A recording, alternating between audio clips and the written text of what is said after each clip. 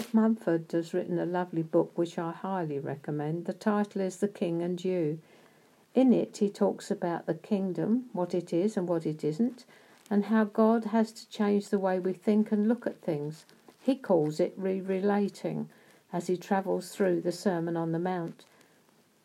The point he makes is, as I've said already, that we need to learn to relate differently to everything once we become a Christian. We are being de-centered.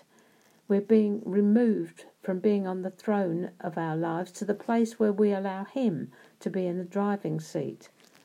The reason is that we are all self-centered. We're constantly focused on how everything affects us.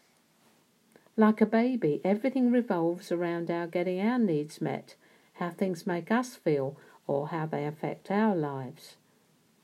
When the Holy Spirit comes to take up residence, he begins the long haul to bring us into alignment with the Father, the way he thinks, feels, and sees things.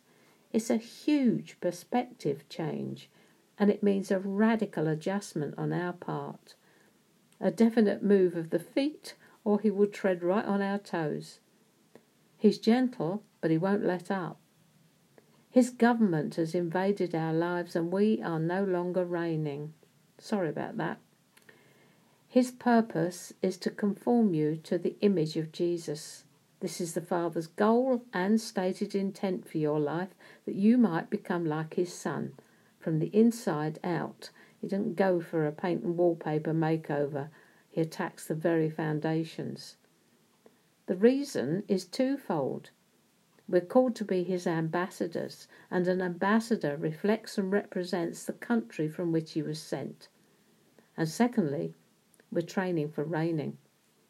We no longer belong to this world. We are citizens of a heavenly kingdom, and unless this becomes a reality, we'll find ourselves at odds with the Holy Spirit all the time, and inner conflict will be the norm. What is hitting is the reality of the heavenly rebirth. It isn't just so you can say you can go to heaven when you die. You're now in boot camp, my darling, training for reigning in a kingdom that will never end.